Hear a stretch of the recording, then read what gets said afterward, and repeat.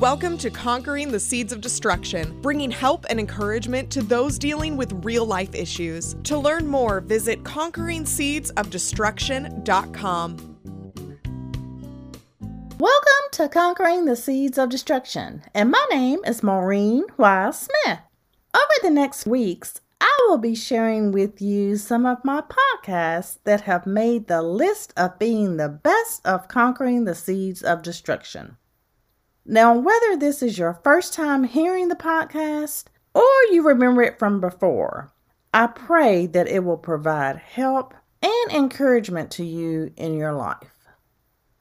I want to just say it has been a great experience this week to be sharing the Word of God with you each day and for you to be able to live that life of abundance and start that new beginning with God that He wants you to. Also, if you want to continue to follow along in the book, you can go to my website at conqueringseedsofdestruction.com. And there you will be able to get the resources needed to continue to follow along. As well as you get free shipping, and I also send you some really nice free gifts. So let's go ahead and get started. As you know, we have covered the basics of communication, and I've included that analysis of talking and listening. We've gone through the biblical approach section, which is what God says about it. And I've also shared with you the commandment that was given to Adam for Adam and the woman to follow. And we discussed yesterday about the seeds that were planted into them by the serpent, which were the seeds of miscommunication and misinterpretation. So today we are going to tackle that first root that comes out of the seeds of miscommunication and misinterpretation. And this particular root can really have a major stronghold on you and cause you to waver and go into many different directions.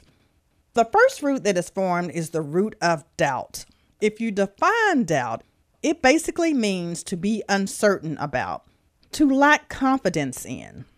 Now, the scripture that can help you when dealing with doubt comes from Mark chapter 11, and I'm going to give you an additional verse. In the book, I have Mark 11, 23 through 24, but I'm going to add Mark 11, verse 22, and basically the second part of that. And so it says, "Have faith in God. For verily I say unto you, that whosoever shall say unto this mountain, Be thou removed, and be thou cast into the sea, and shall not doubt in his heart, but shall believe that those things which he saith shall come to pass, he shall have whatsoever he saith. Therefore I say unto you, what things soever you desire when you pray, believe that you receive them, and you shall have them." So this is a scripture that you should memorize when doubt comes upon you. So you are to have faith in God. You are to trust and believe in what you speak of. You should not have any doubt in your heart, and you should pray that it will happen.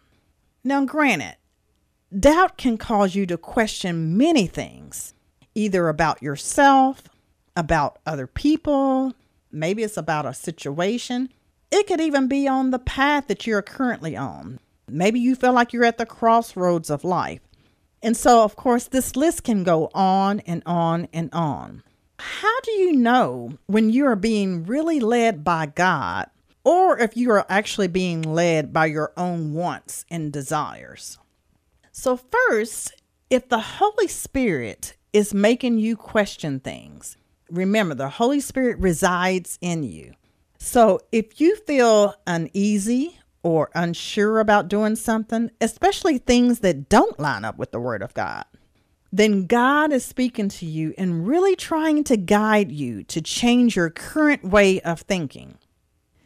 Now, if your mind, or your flesh, I should say, is telling you to do something and you know that God would be uncomfortable seeing it or being there, of course, because like I said, He's there. And if He's disappointed if you do this, but you still want to do it anyway, and you've come to the conclusion that you don't really care about the consequences, then you are definitely being guided by your own desires, and it is also influenced by the enemy. Now, doubt can cause you to seek self-gratification and lead you to a path of self-recognition.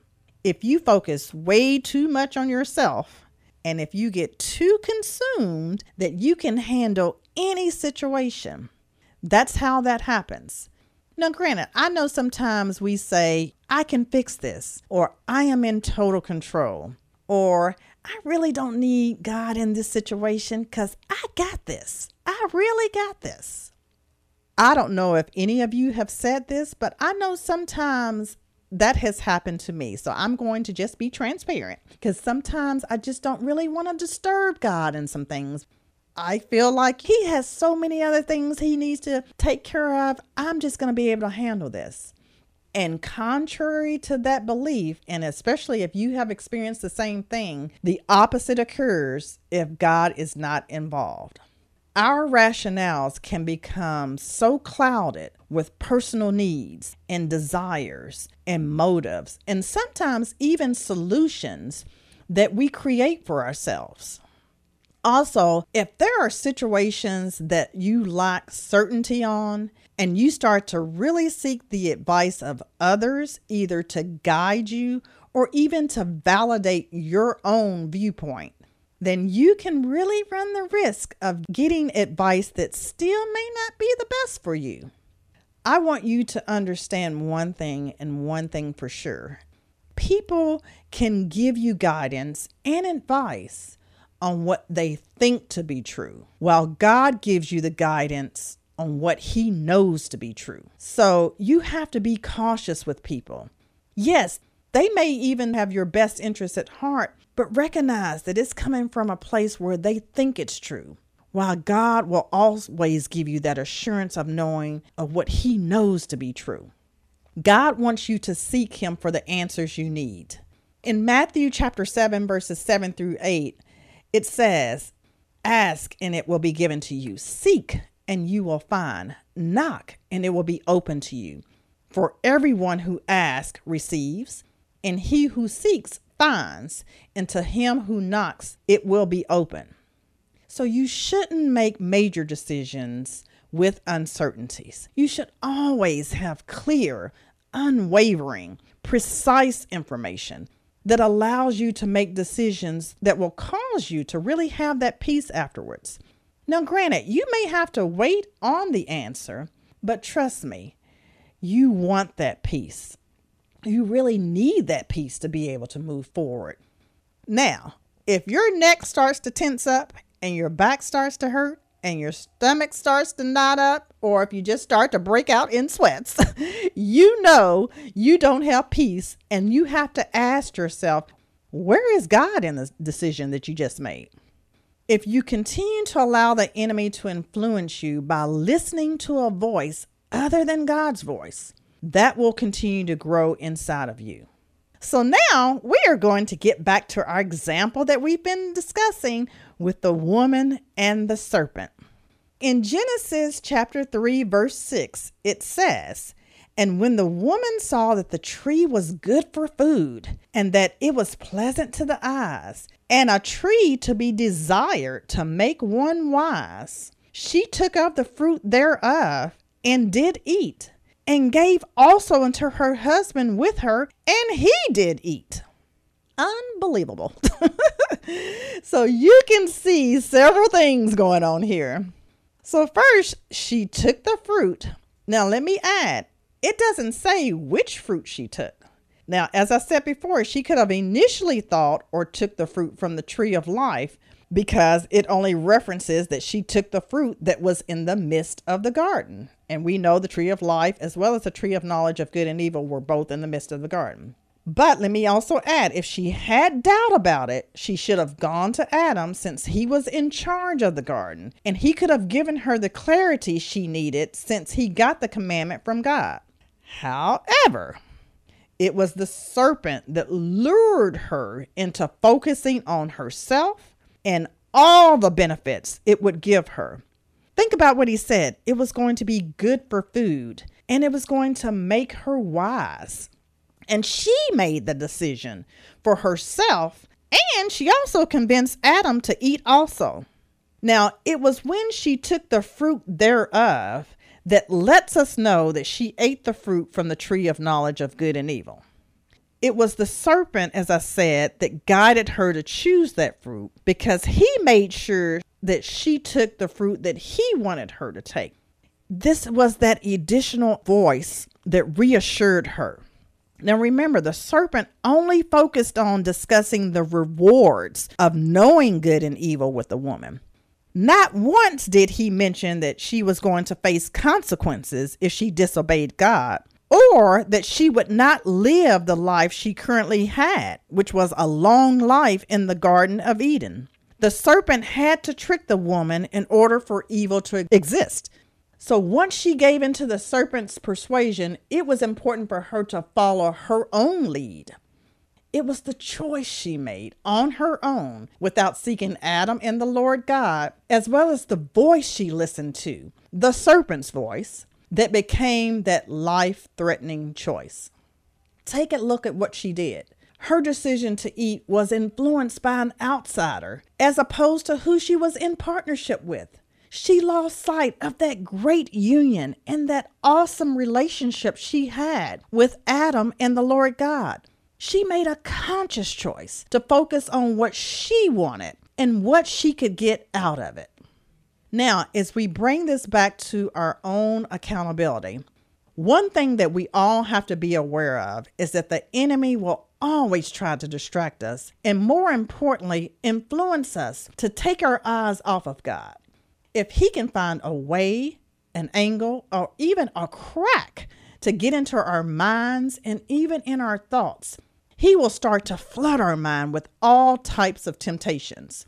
His major goal is to get you to make decisions little by little so that as time goes on, it will cause calamity and ultimately destruction in your life.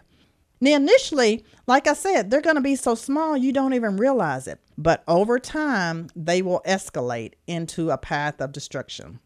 There are going to be things that you may not have certainty about or that you are unsure about. That's okay, because you won't have the answers to everything. However, the goal is to make sure that you go to the one that does have all the answers. It is God's voice, and through the Holy Spirit, it will guide you into the direction that you need to go in. I am going to start wrapping up, but I want to leave you with this. As we talked about trusting and believing in God earlier, and we of course referenced Mark 11:22-24, as your relationship continues to grow with God, make a conscious effort in trusting and being guided by Him in everything, in every choice, in every decision, and Him alone. His voice should be the reigning voice that you listen to. Now, many of you may know this scripture, and I want to reiterate it now. Proverbs 3:5-6 says, "Trust in the Lord with all thy heart, and lean not into thy own understanding. In all thy ways acknowledge Him, and He shall direct thy path." We're going to see another root that the enemy tries to water and grow inside of us, which is the root of confusion. So I hope that you will continue to come back as we listen and unfold and really see what God is going to do in our lives as we conquer the seeds of destruction. Bye-bye.